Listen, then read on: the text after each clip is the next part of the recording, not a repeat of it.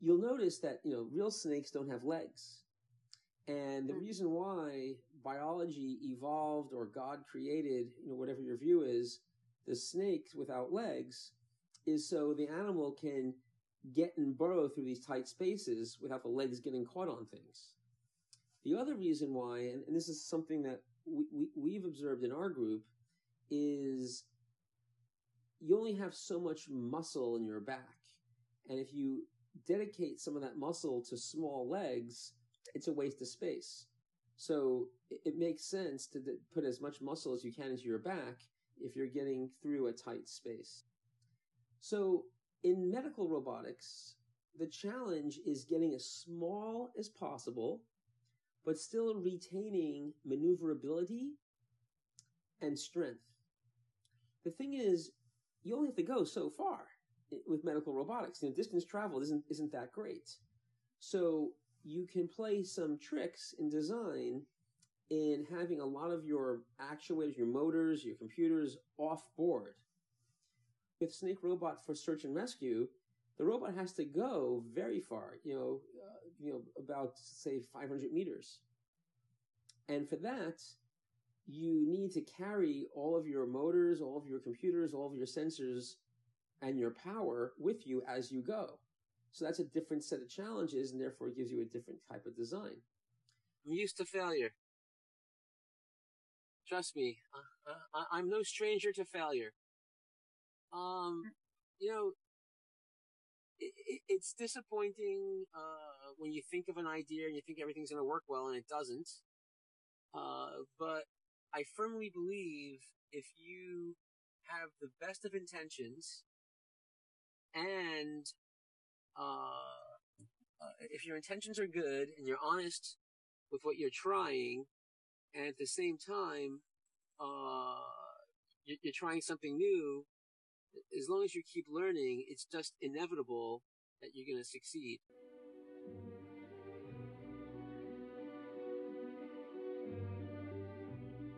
In this podcast, I'm sharing my passion and curiosity for soft robotics, where we share inspiring stories about the work we do and how we can push the limit. I am Mara Dwini, and this is Soft Robotics Podcast.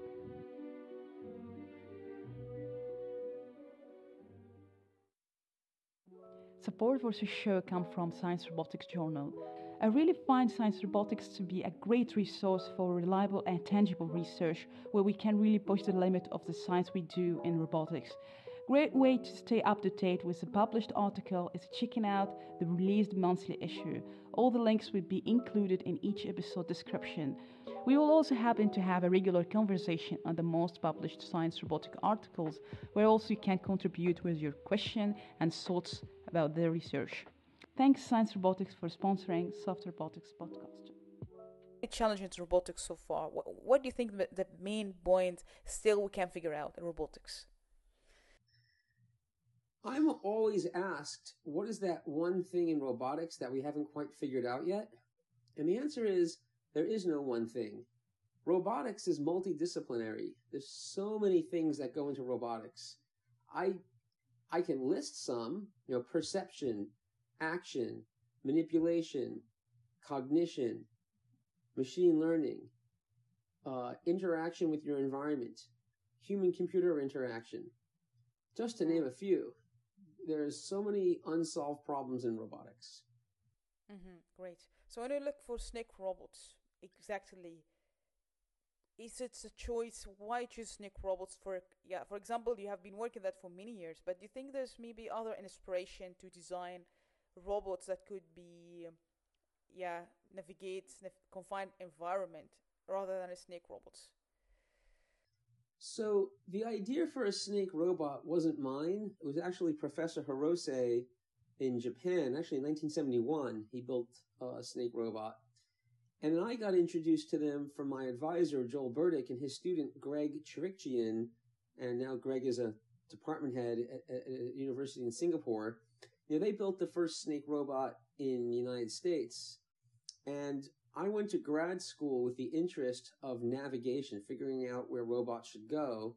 And when I saw the snake robot, I thought that's an even more amazing robot to plan for because it has so many joints, so many degrees of freedom that you have to coordinate in order to produce purposeful motion. So the idea wasn't mine. The reason why we want to build snake robots is they support a lot of applications, and some of those applications include search and rescue, inspection of facilities, medicine, and so forth.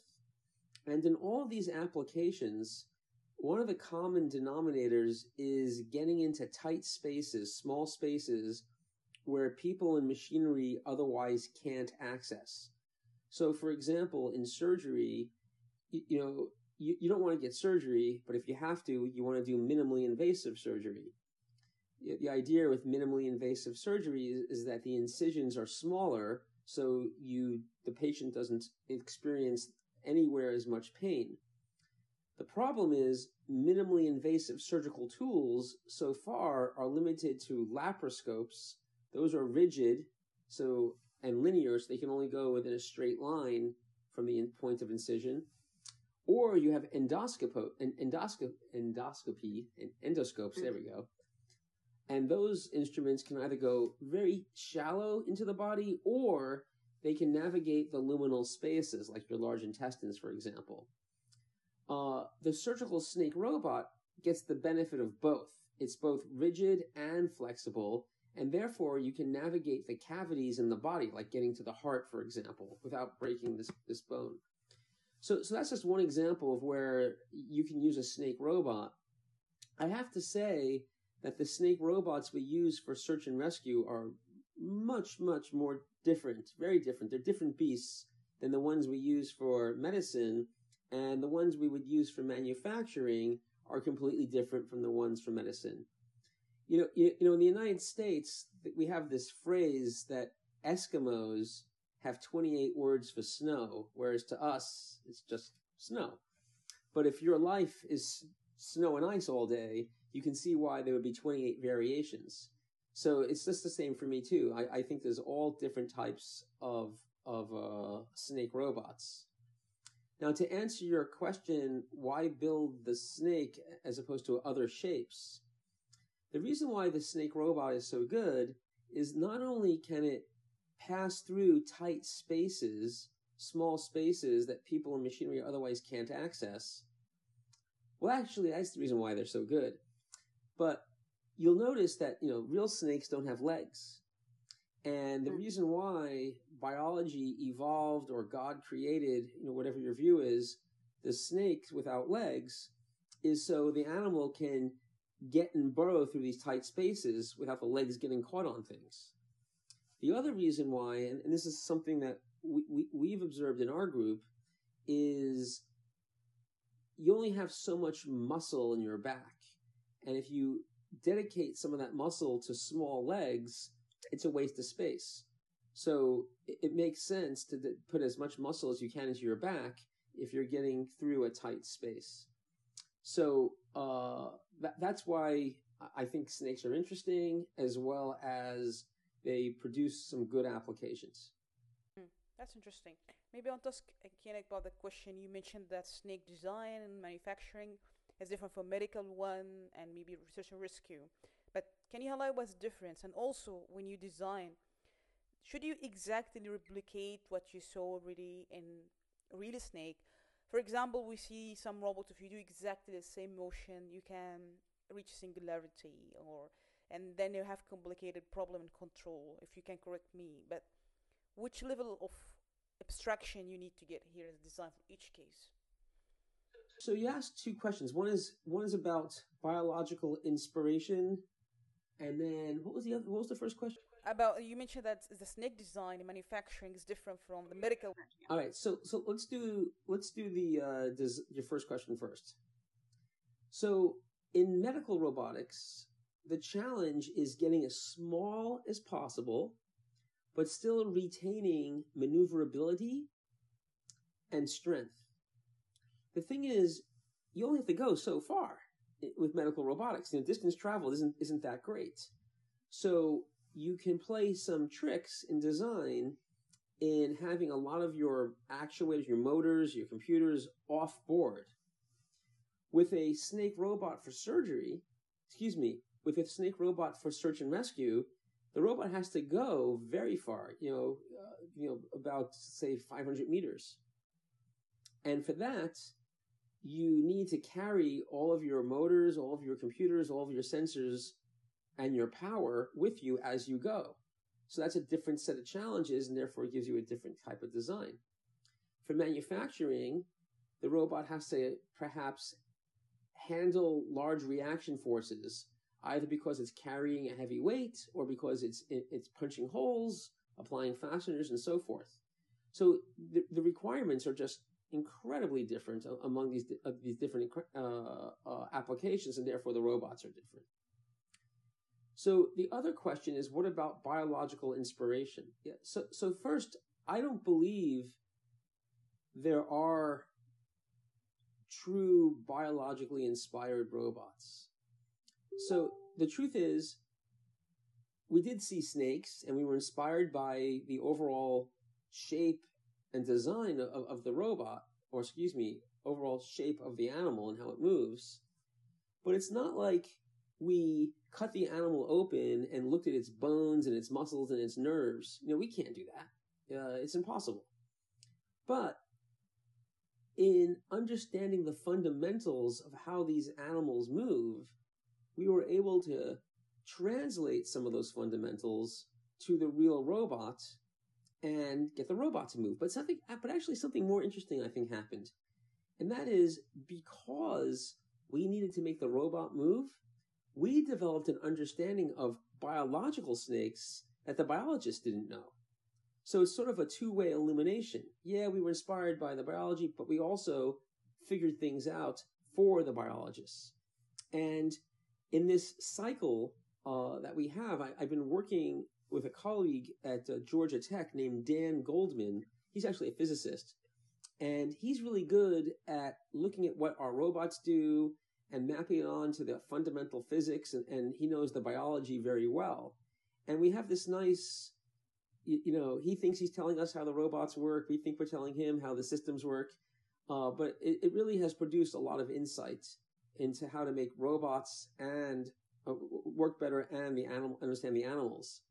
So one example is, in 2011, my group here at Carnegie Mellon, took our snake robots to Egypt to do some archaeology work. But the ancient Egyptians, what they did is they built these ships out of modular pieces, and then they would then carry the pieces from the Nile to the Red Sea, assemble the boats, and then sail. And then they got tired of ferrying the pieces back and forth, so they dug some caves and hid the modular ship pieces in these caves. And it's pretty remarkable, because these boats are 4,000 years old, and they figured out how to do modular design where any piece can go into any ship.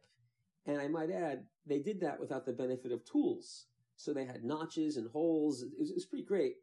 They also had a lot of rope. So I got to see 4,000-year-old rope, and it looks exactly like rope today, in these caves. And the wood, I should also point out, was from Lebanon.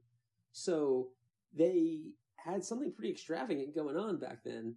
But now these caves are hard to access, and there are a few of them left because, tomb raiders went through and, took the wood and used it as firewood maybe. So we were there to send the robots into these caves, but we were challenged by the sand. In other words, we couldn't go up sandy slopes.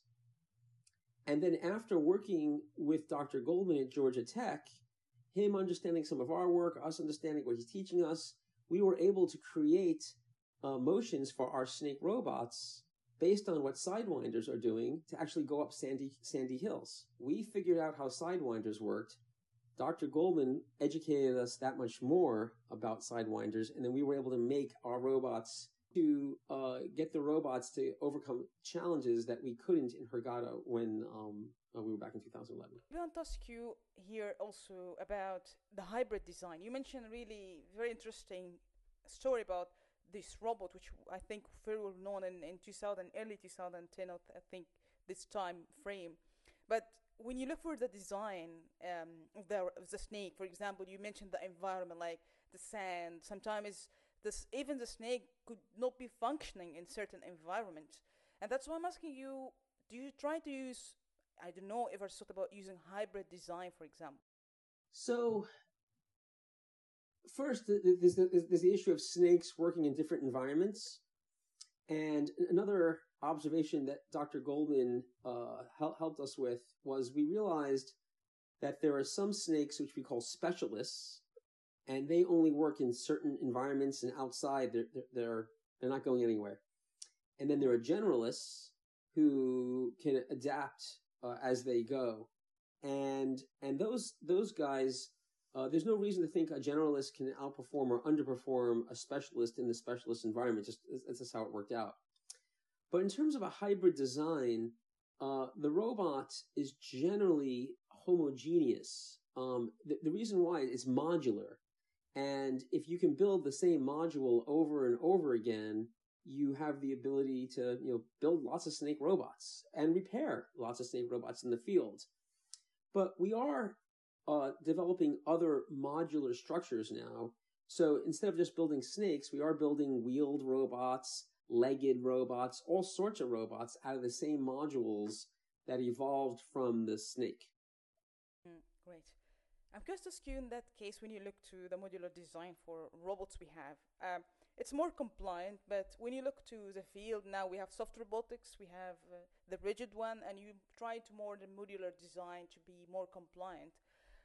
Do you have any disagreement or criticism, like, for example, in certain way of design, you think, well, maybe this is not the right way to invest time and resources on this design? So there's been a lot of energy put into the design of soft robots. And I don't know if the soft robots found their application. Maybe for grabbing objects, soft robots are good, but certainly people would say you need soft robots for surgery. And I would hardly characterize the surgical snake robot we developed as a soft robot. And yet we've operated on 1,500 people and no soft robot has. I think you really have to let the requirements drive the decision as to what you want. So our robots generally, in some ways, they are hybrid. In other words, they're hard with some soft interior to allow for compliance, but they're not exclusively hard, nor are they exclusively rigid. Soft nor exclusively hard. It's somewhere in the middle. And since you mentioned at the beginning that we have the sensor actuator maybe inboard or maybe external, when you look to physical intelligence, how you reduce the sensing and more depending on intelligence maybe in the design to be embedded in the structure? I think in physical intelligence is a big deal. A lot of us think that our brains are the most intelligent part of our bodies. And maybe that's true. Maybe that's how we're distinguished from other non-human animals. But there's intelligence in our hands, in our arms, in our legs. It's our designs are optimized to move around, optimized to perform tasks. Where we're optimized to use our hands to build things, and our vision helps us, understand how to build things and how to avoid trouble. So I really believe that let's use biology, for example. The wing of a fly, which may seem simple, there's tons of sensors on that fly, on that wing of that fly. And it's feeling air pressure, it's feeling temperature changes, it's doing a lot just so that little system with only 386 neurons, 200 of which are dedicated to vision, can flap its wings and stay alive. It's pretty amazing. I don't think we've done enough in investigating physical intelligence in systems yet. Mm-hmm. That's interesting. Can you maybe share a moment was surprising to you in during your career in research for snake robots, or maybe something maybe surprising? Sometimes you have a moment like, well, I didn't get that will happen in the design or whatever. There were two. So one of them, this will sound very egotistical, but the surgical snake robot, I never thought I'd figure out how to make it. And one day I said, I'm going to figure this out now. And then 15 minutes later, I actually figured it out, which never happens. You always figure things out when you're not expecting it to. The other is my colleague, Matt Travers, he developed nice compliant controllers for snake robots going through piles of rocks, and he did it really quickly. I was pretty amazed. I'm also impressed with my underwater snake robots as well. We built that one pretty quickly. So I want to ask you about the failure. If there is failure happening, especially snake robot, for how you deal with that failure, and how you think also about redundancy in design here? yeah, so one of the selling points people say about snake robots is that, you know, if one motor breaks, it's easy to keep going. And, you know, there is some truth to that. Certainly, when I sent my snake robots into the pipes, the sewer pipes by my house, a couple of the motors broke and we were able to proceed just slower. And that's nice. But we really didn't design the controller, the behavior to adapt to the broken robots. We were just lucky that they just kept on working. But I think that kind of analysis is important to have. Great. Maybe a few questions left. I want to ask you, what are other things you wish you can do for snake robots? I mean, or maybe other ideas you still aspire to achieve?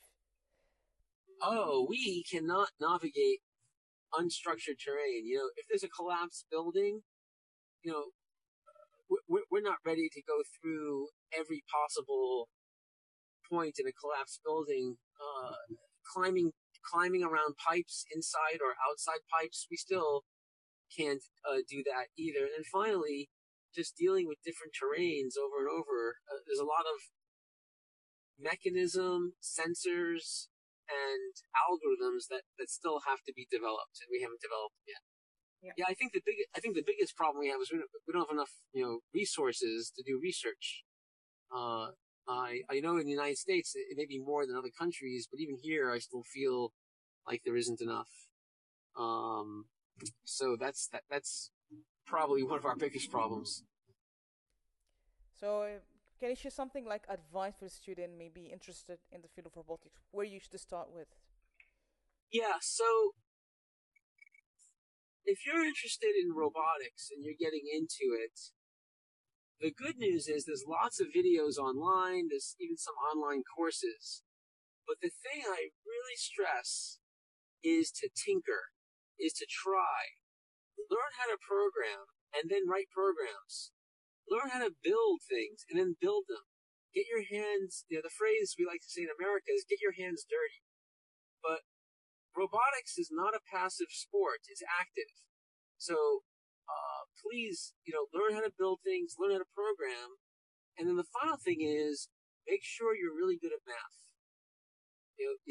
Those are all important. And if you can master those three, learn how to, you know, talk to different types of people. Because again, robotics is a multidisciplinary field.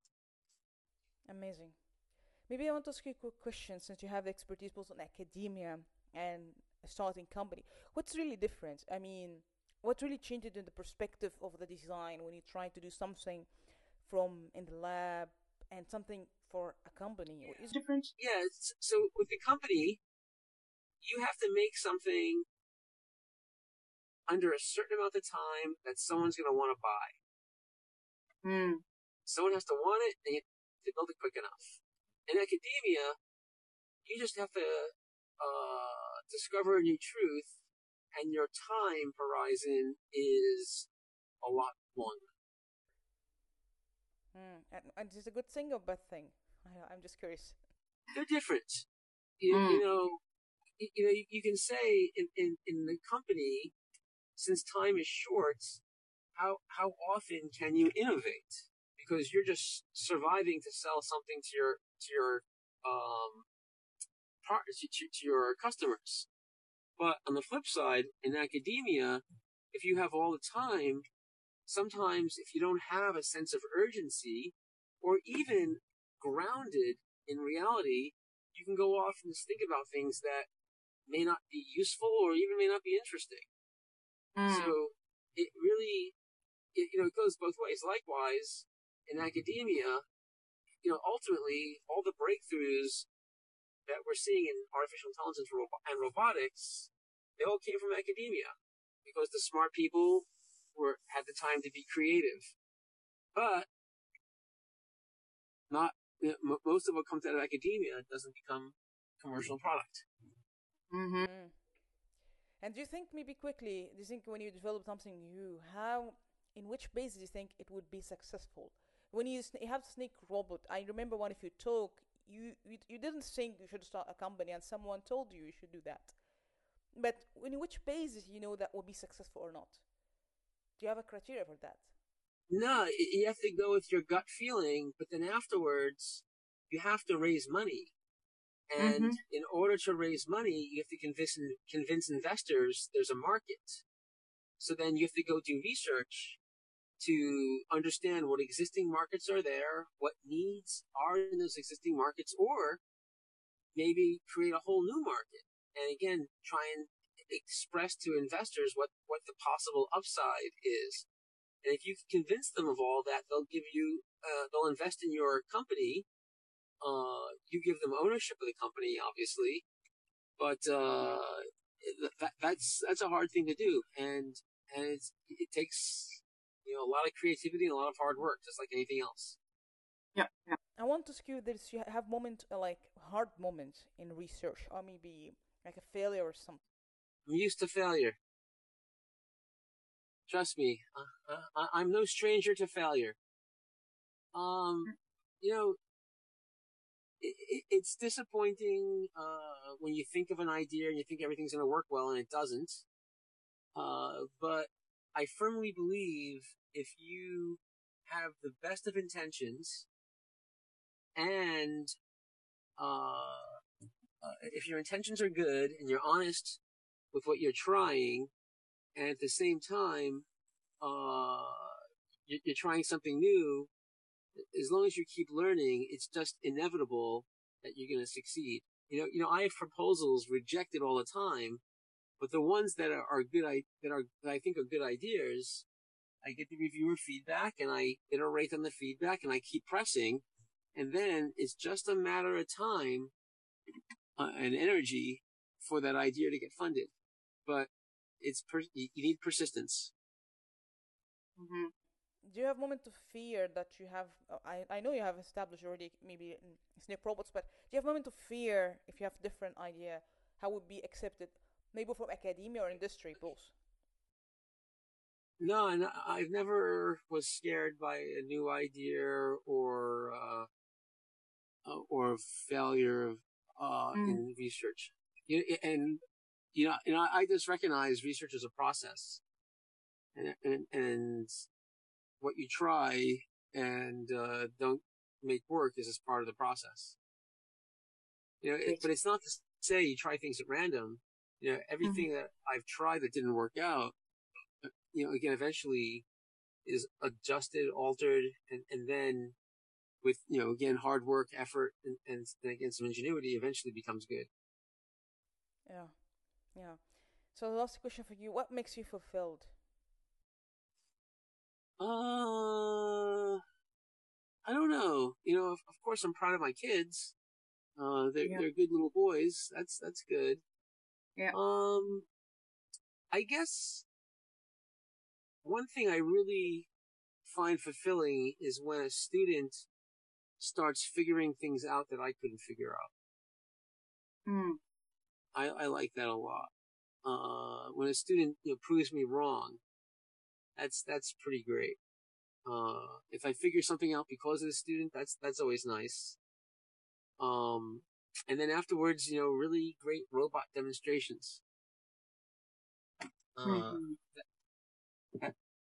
That's what I find most fulfilling. Interesting. That's great. Yeah. Do you have any advice you can share? Maybe if you have any advice or given to you, and you think it's very important. It may sound trite. It may sound trite, but pretty much the best advice is, people when they work on something or want to do something, they have to be honest, with themselves. And I think a lot of times people have a hard time I think we all do, knowing exactly what they want and then pursuing it. I always admire people who know what they want and then know how to go after it. Mm. So I guess that's the first. And then the other is, don't be afraid to leave your comfort zone every so often. That's where you find new things. Yeah. I just don't, maybe one example of why I left my comfort zone was when I was a grad student. I worked in Japan for a summer. Yeah. Certainly going to Egypt, I never felt like I was scared or anything like that. But leaving your comfort zone every so often is a good thing to do. That's really good advice. Yeah. Yeah, be honest and then leave your comfort zone.